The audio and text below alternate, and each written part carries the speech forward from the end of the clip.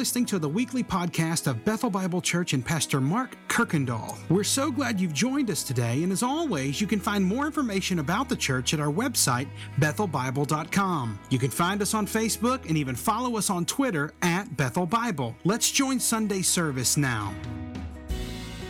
You'll remain standing for the reading of God's Word this morning. From Philippians chapter 1.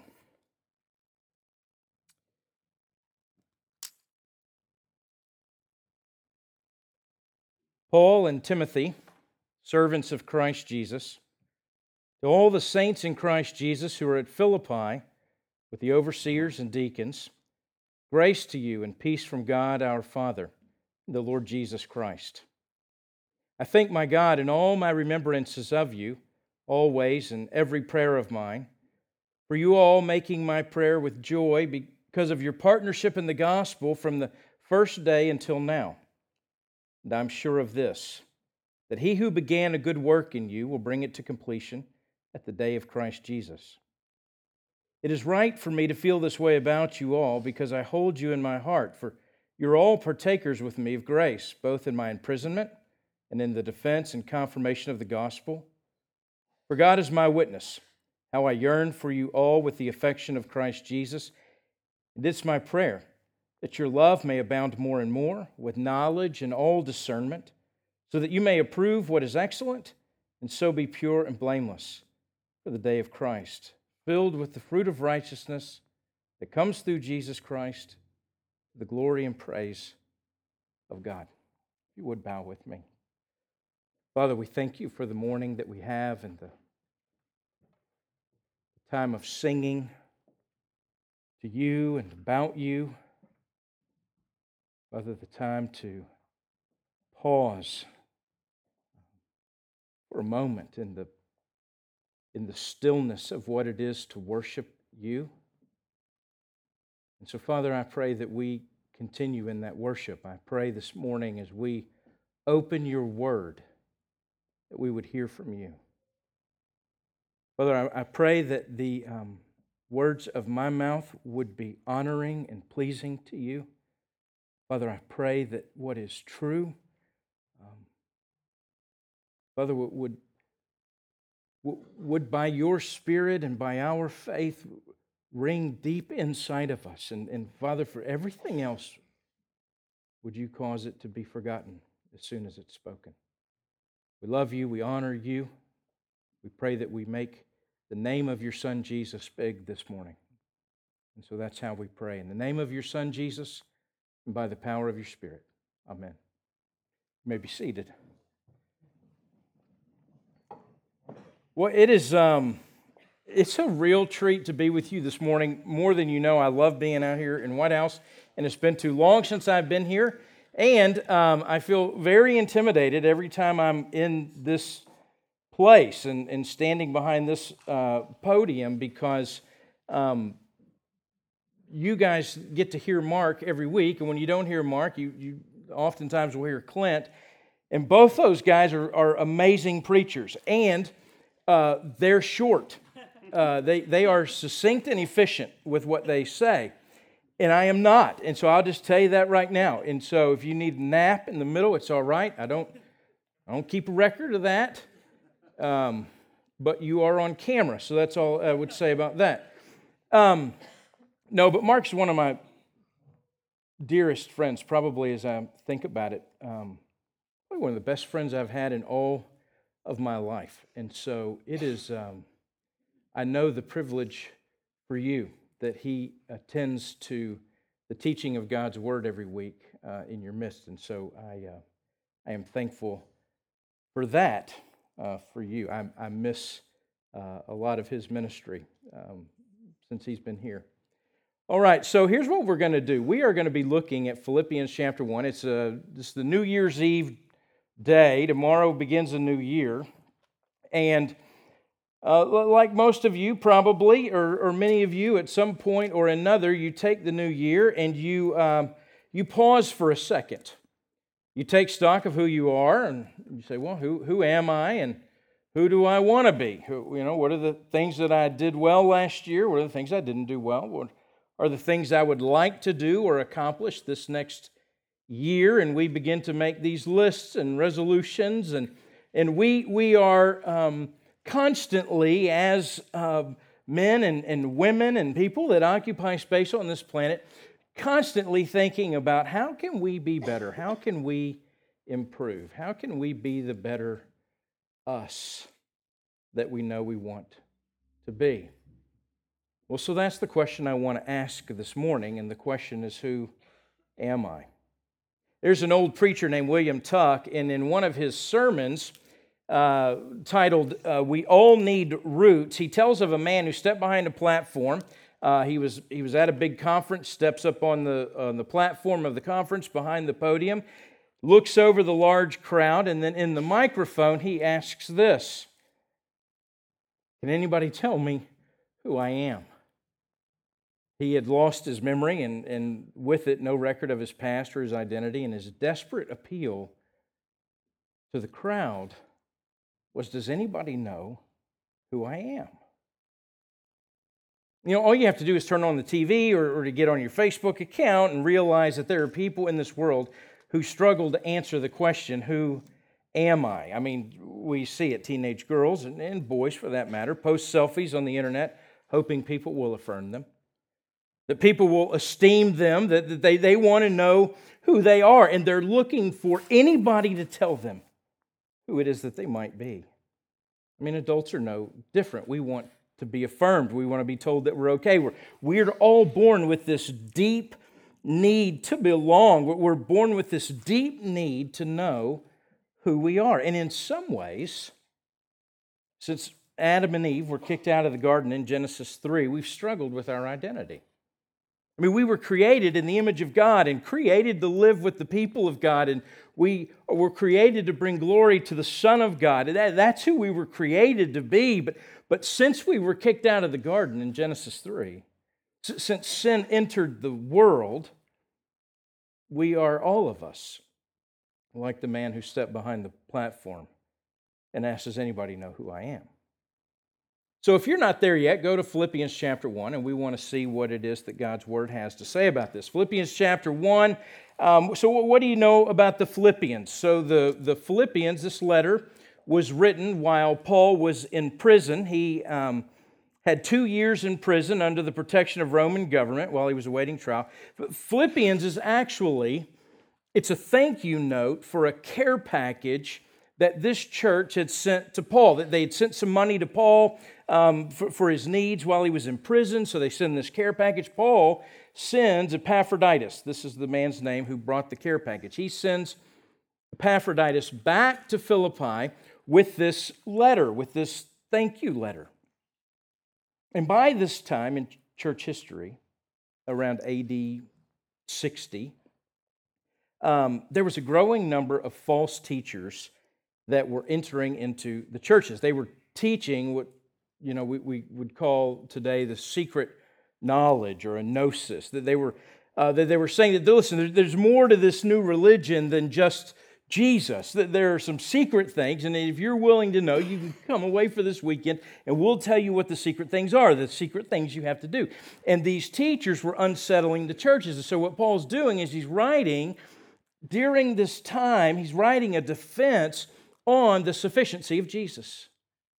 Jesus is all you need. And he's wanting to help believers reclaim their identity in the grace of Jesus. That because of Jesus, his death and his resurrection and his, you're complete. You're whole, and you stand confidently in the grace of God. There's nothing else you need. Jesus has done it all. You don't add to it at all. You're complete in Jesus. Well, so this church in Philippi, I think in many ways is Paul's favorite church. I mean, in fact, in many ways, they were the best. The church started by accident at the end of Acts chapter 15. You see it in the beginning of Acts chapter 16. Paul wanted to go east, and after he visited the churches after his first missionary journey, he's on his second missionary journey. Paul was wanting to head east, but he falls ill. He's on the run, And he has a dream, and there's this dream from a man. He's from Macedonia, which is north of Greece. And the dream, the guy says to Paul, hey, come help us. And so instead of going east, Paul goes west. He lands in Philippi, heads to the river, because when he gets there, there's not a synagogue in the town. And so he goes to the river. He preaches the gospel. There's a woman named Lydia. She's there. She's converted. And in an accidental moment, the first church in Europe is founded. We're descendants of the Philippian church. And it's not a church, listen, it's not a church with an impressive beginning by any means. So the church is planted with 3 people, that's it. Lydia, who is probably a widow, she's probably wealthy, and she's funding this deal. The second person to join this church, the second member of this church, founding member, is a demon-possessed girl. She followed Paul around saying she was a servant of the Most High God, that Paul was a servant of the Most High God, proclaims the way of salvation. Paul gets annoyed, turns around, rebukes the demon to come out of her, and she gets saved. That's the second member. The third founding member of this church is a Philippian jailer who was watching over Paul after Paul and Silas get thrown into jail. The earthquake comes, Paul and Silas are singing hymns, there's an earthquake, the chains fall off, the doors open. The jailer sees this, he's sure the prisoners have escaped, and he's about to kill himself, and Paul shouts, don't do it. And so the man, he falls at Paul's feet and says, what must I do to be saved? And Paul tells him to believe in Jesus, and that's it. And then within a day, Paul gets banished from Philippi, the church has started, it's taken root. Paul later will send Timothy back to help them, but it's these handful of believers that came together to start this church, the body of Christ, under the power of the Spirit, and they became great. And Paul wants them to remain great. I mean, he wants to make sure that nothing threatens them. He wants to make sure they don't forget who they are, and he doesn't want them to forget that they belong to Jesus. He's reminding them of who they are. He's reminding them of their identity in Christ. So 3 things this morning. And we'll actually go through them quickly. But 1, identity, who we are, is defined by what Jesus has done. Second thing is, it's defined by the purpose we have. And thirdly, it's defined by the day that you live for. So in Philippians 1, verse 1 and 2, you are defined by what Jesus has done. Paul and Timothy, he says at the beginning of this, servants of Christ Jesus, and to all the saints in Christ Jesus who are at Philippi with the overseers and the deacons, and grace to you and peace from God our Father and the Lord Jesus Christ. Paul viewed himself as a servant of Jesus. The word can be translated slave. It's Paul's identity. It's his resume. He defined himself in relation to Jesus. So think for a minute, how do you define yourself? There are many things that want to define us. How much we have, how much we don't have. If we're married or we're single, if we have a good job or don't have a job, or where we're from, or who our parents are, or if we're pretty or handsome or not. All these things want to define us. And Paul, he had a whole lot to brag about. In fact, he talks about it later in the letter. His education, his family heritage, his religious status, all his accomplishments. But he didn't care about any of those things anymore. He had spent so much energy in his life trying to build his identity, trying to improve himself, but trying to become the very best version that he could be. In fact, he talks about himself, he was a Pharisee of Pharisees. Here's what it means. It means that he knew the Bible, he knew the law, he knew all the rules, and he'd spent his whole life trying to use the rules to make himself acceptable to God. He was trying to make himself righteous. He was trying to make himself right. And you know what? In all that he'd accomplished, in all that he'd become, he was still a slave to his sin. He was still a slave to the approval of other people, and he knew it. All that he'd done and all that he'd accomplished didn't bring him any closer to God. Do you know that about you? That all you could do, or all that you could accomplish, or all the morality that you could muster up in this next year, it won't bring you any closer to God. In verse 2, he says, grace and peace. See, that's what Paul longed for. That's what I longed for. It's what you longed for, grace and peace. And here's how Paul thought it worked. He thought it worked this way. You do religious stuff and you'll be religious. You follow the rules and you'll be righteous. You keep the law, then God will love you. So that's how you get grace and peace. I mean, you work hard enough, you live right enough, and then you get it. Paul thought his identity was in the stuff he did, how religious he was. See, here's the uncomfortable thing for us today. It's easy to become what I might call churchified, okay? I just made that up. You don't have to write that down. But most people operate with the idea of Christianity, that Christianity is something that I do. You know, somehow it's the ticket on the Jesus bus.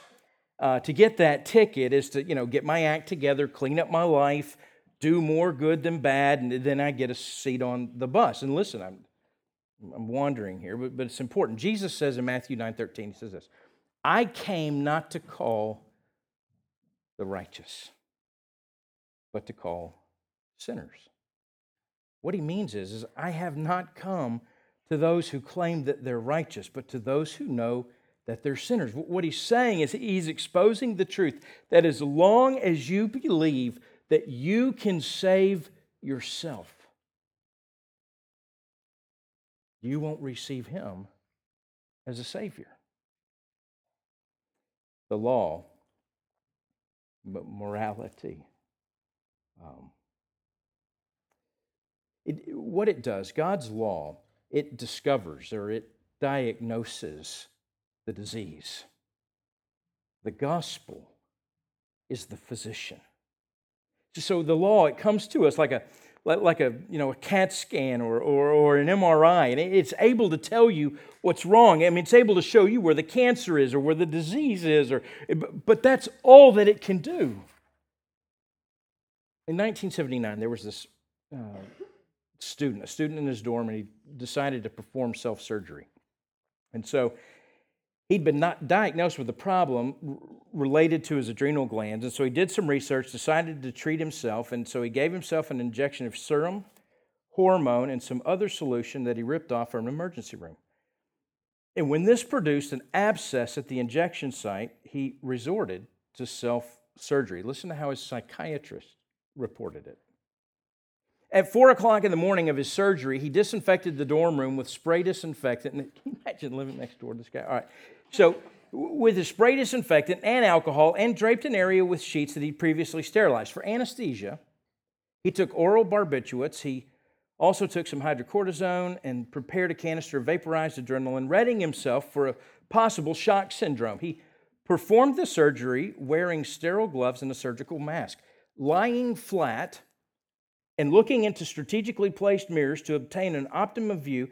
He began by cleansing his abdomen with alcohol. The incision was made with a scalpel, exposure obtained by the retractors, and the dissection carried out with surgical instruments.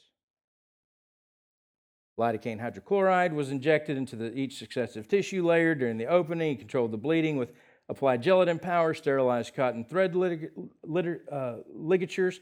After 8 hours, he had minimal blood loss, but was unable to obtain adequate exposure to enter the specific space of the abdomen that he needed because of the unexpected pain in retracting his liver. Exhausted, he bandaged his wound, cleaned up his room, finally called the police for transport to the hospital because of a rupture.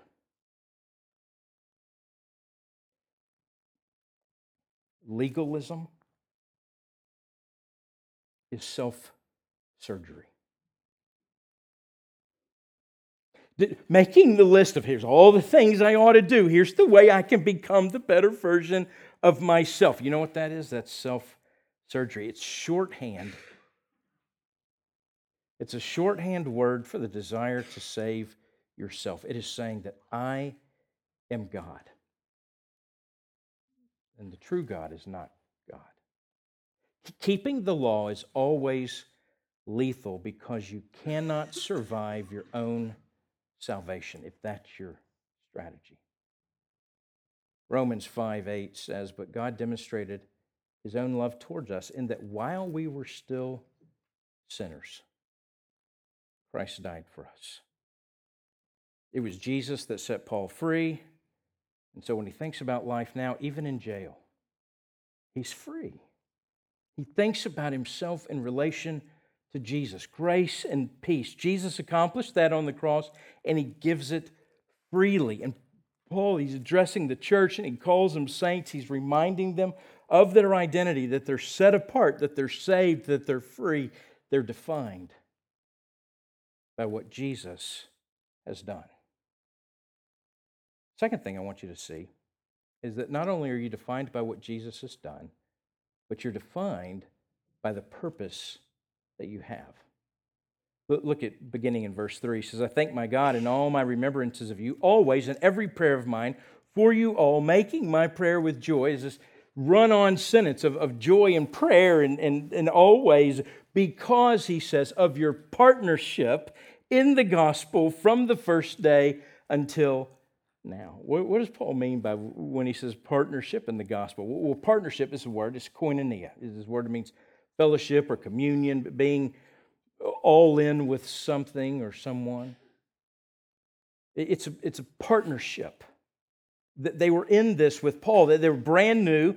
They weren't impressive. They had a widow woman, a formerly demon-possessed girl, a suicidal jailer, and then some other new converts. And within a week, they were sending money to Paul to support church planting of the next church because they wanted to see this thing keep going. What about the gospel part?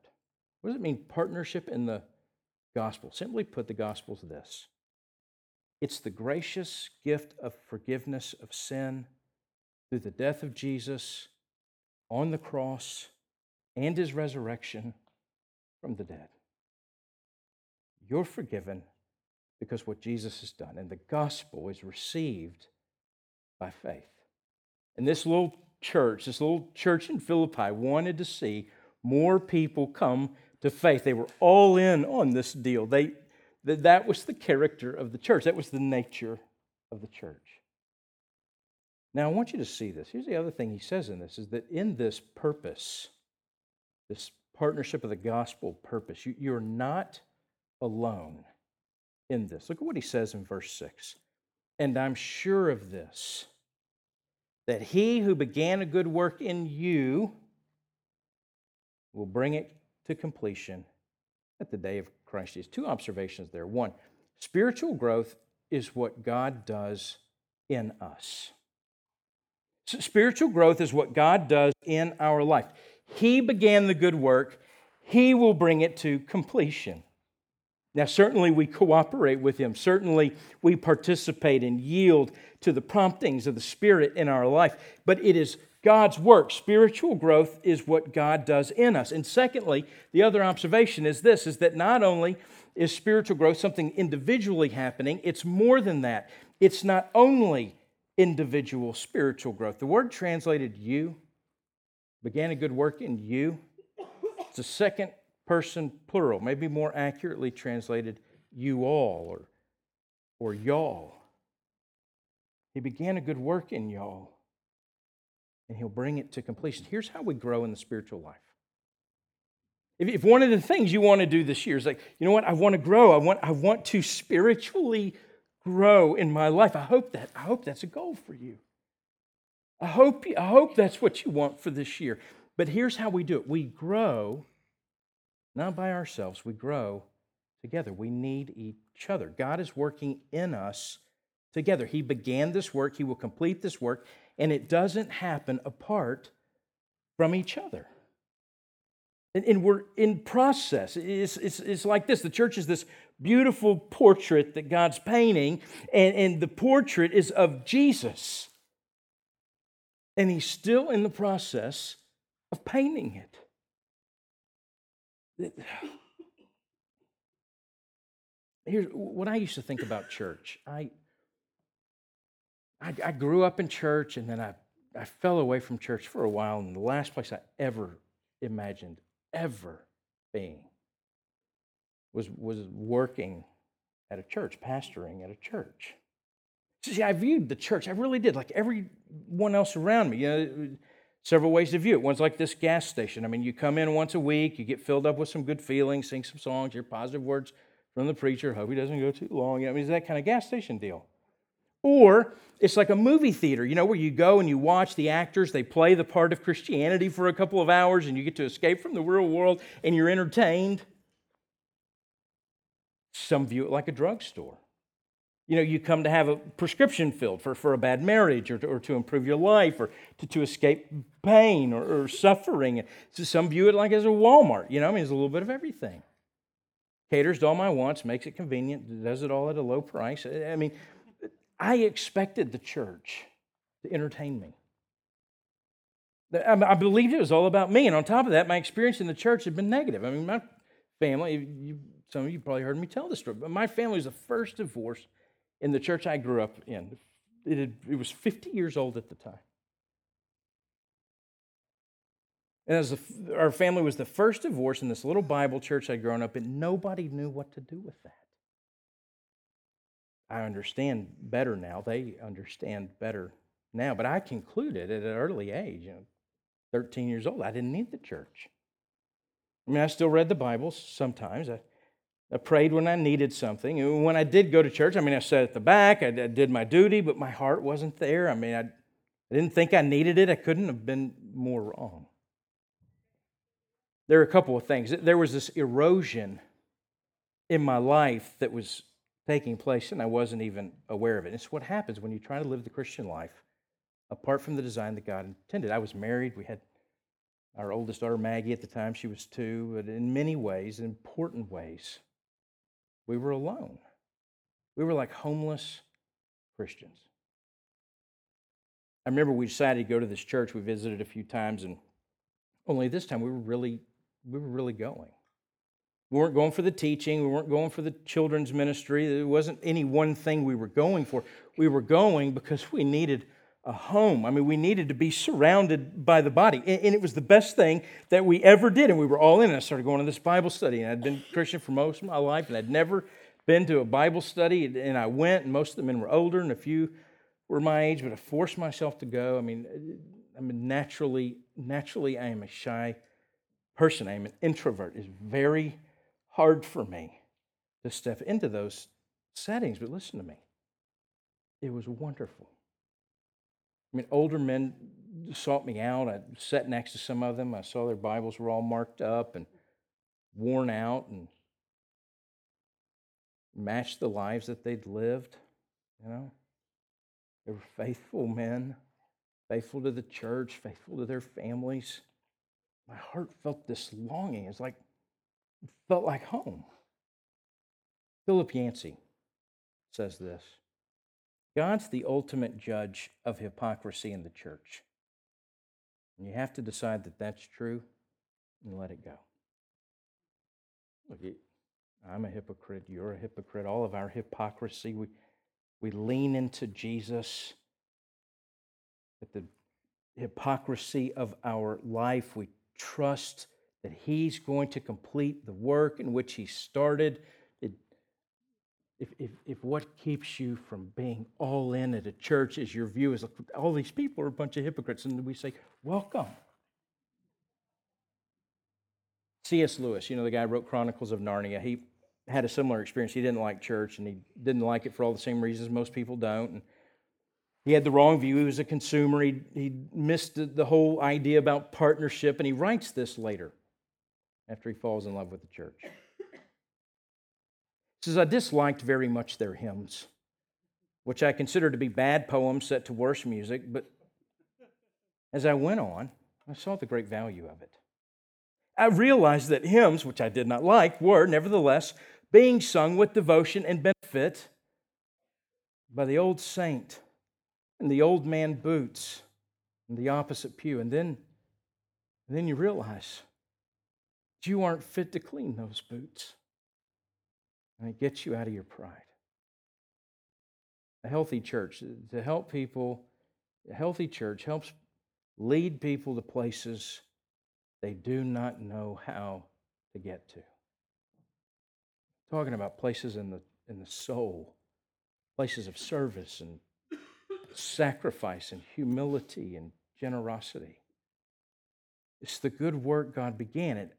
It happens in this community called the church, and we're not changed and transformed into the likeness of Christ apart from the body of Christ. We can't partner with the gospel apart from the church.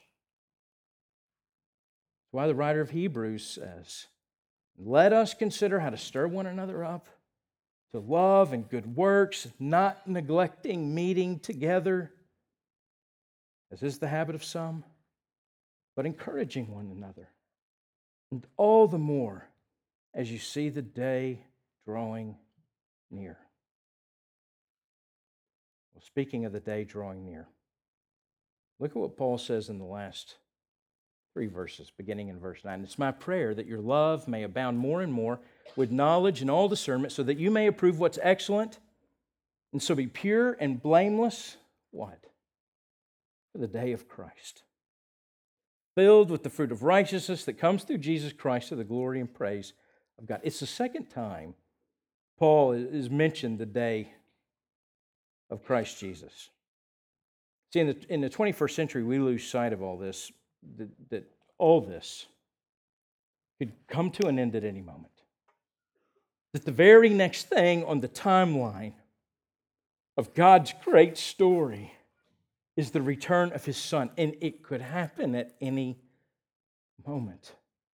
In the history of the church, believers have always longed for and have been looking for the return of Christ at any moment. Believers are called to live in light of the return of Jesus. And Paul even speaks of a crown. He says, henceforth, in 2 Timothy 4, henceforth there's laid up for me a crown of righteousness, which the Lord, the righteous judge, will award me on that day, and not only to me, but also to all who have loved His appearing or longed for His appearing. I used to think about it when I was young. I'd imagine what it would be like. You see a spectacular sunset or an amazing sky just before a storm, and I'd feel this longing, this hoping that this is it, Jesus is going to return. I think it's one of the great advantages of coming to faith as a child. You really do have childlike faith. As we get older, as I've gotten older, you find yourself living for the end of the day or the end of the week or the next holiday or the next vacation, and you get so caught up in making ends meet and getting to the next deadline that you forget to stop and yearn, to hope, to long for the day. I tell you, it has a powerful effect on who you're depending on by what day you're living for. You notice how Paul connects the day of Jesus Christ? You know what he connects it with? Pure, blameless, filled with the fruit of righteousness to the glory and praise of God. Impurity, completely gone.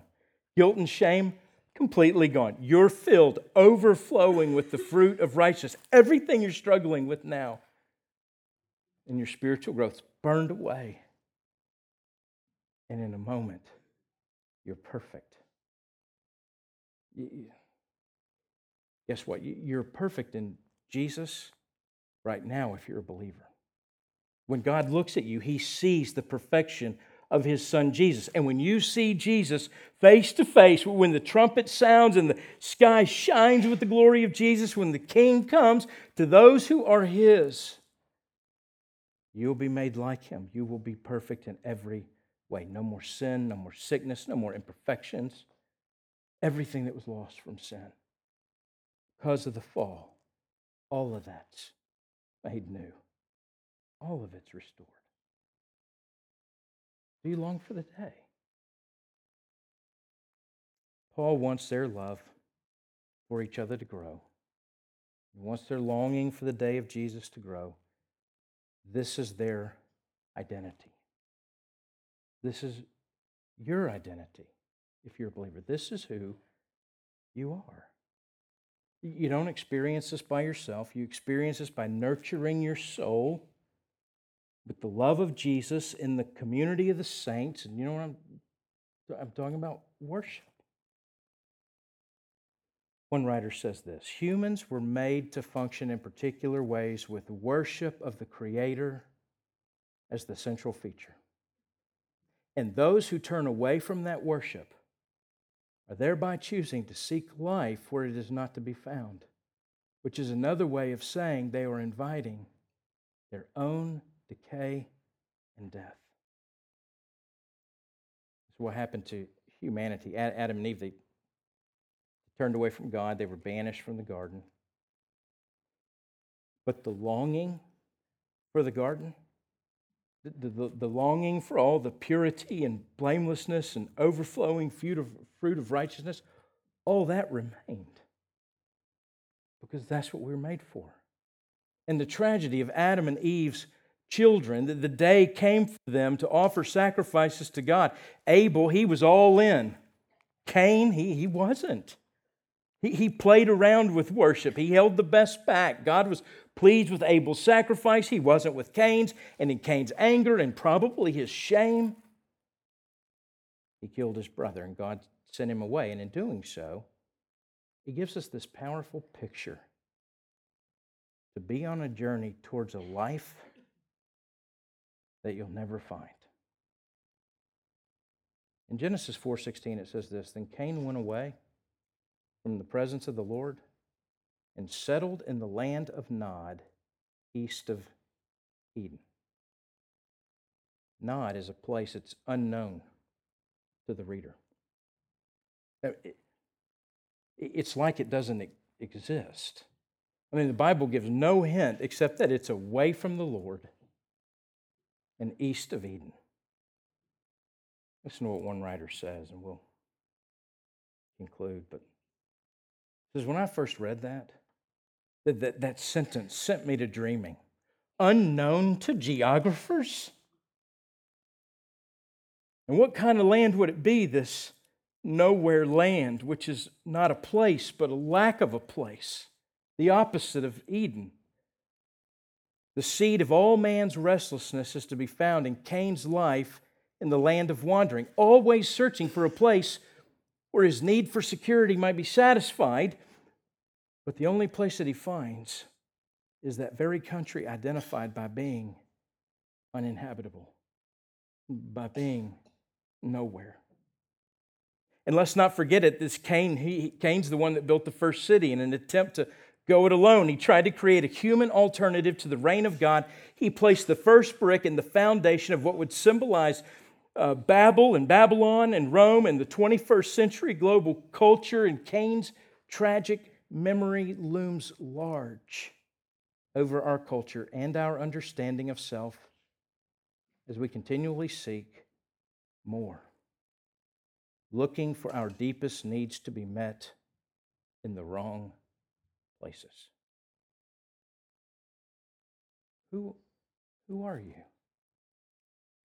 Paul's praying for this church's longing, for the day that Jesus Christ, when we're made whole, dwell perfectly in his loving kingship with the fellowship of all the saints in the new heavens and the new earth. And as Paul writes, it's not only about then, it's about now. It's about the church, every believer in the church growing in love towards God, growing in love towards one another.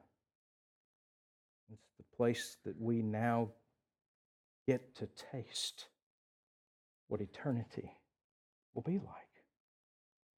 Ecclesiastes 3:11. Eternity's been set in our hearts. And the body of Christ at the local church is the only place this side of that day that we get to experience what is to come. And the way you ignite your longing for that day, all the transforming effects it can have, is to believe what Jesus has done for you. Believe it. and then get around others who believe it, and then give it away to everybody. If you would you bow with me? As we close this morning, I do want to ask you again, who are you? What's your hope for this year? As you think about where you'll be at the end of this next year if the Lord tarries, and the desires you have for your life, one, are they grounded in who Jesus is and what Jesus has done and who you are in Christ? And two, what's your strategy to get there? I offer to you this morning that it is right here in the midst of believers, as God who began this work will bring this work to completion, as He's painting the portrait of His Son, Jesus. And we become the brushstrokes of that magnificent painting.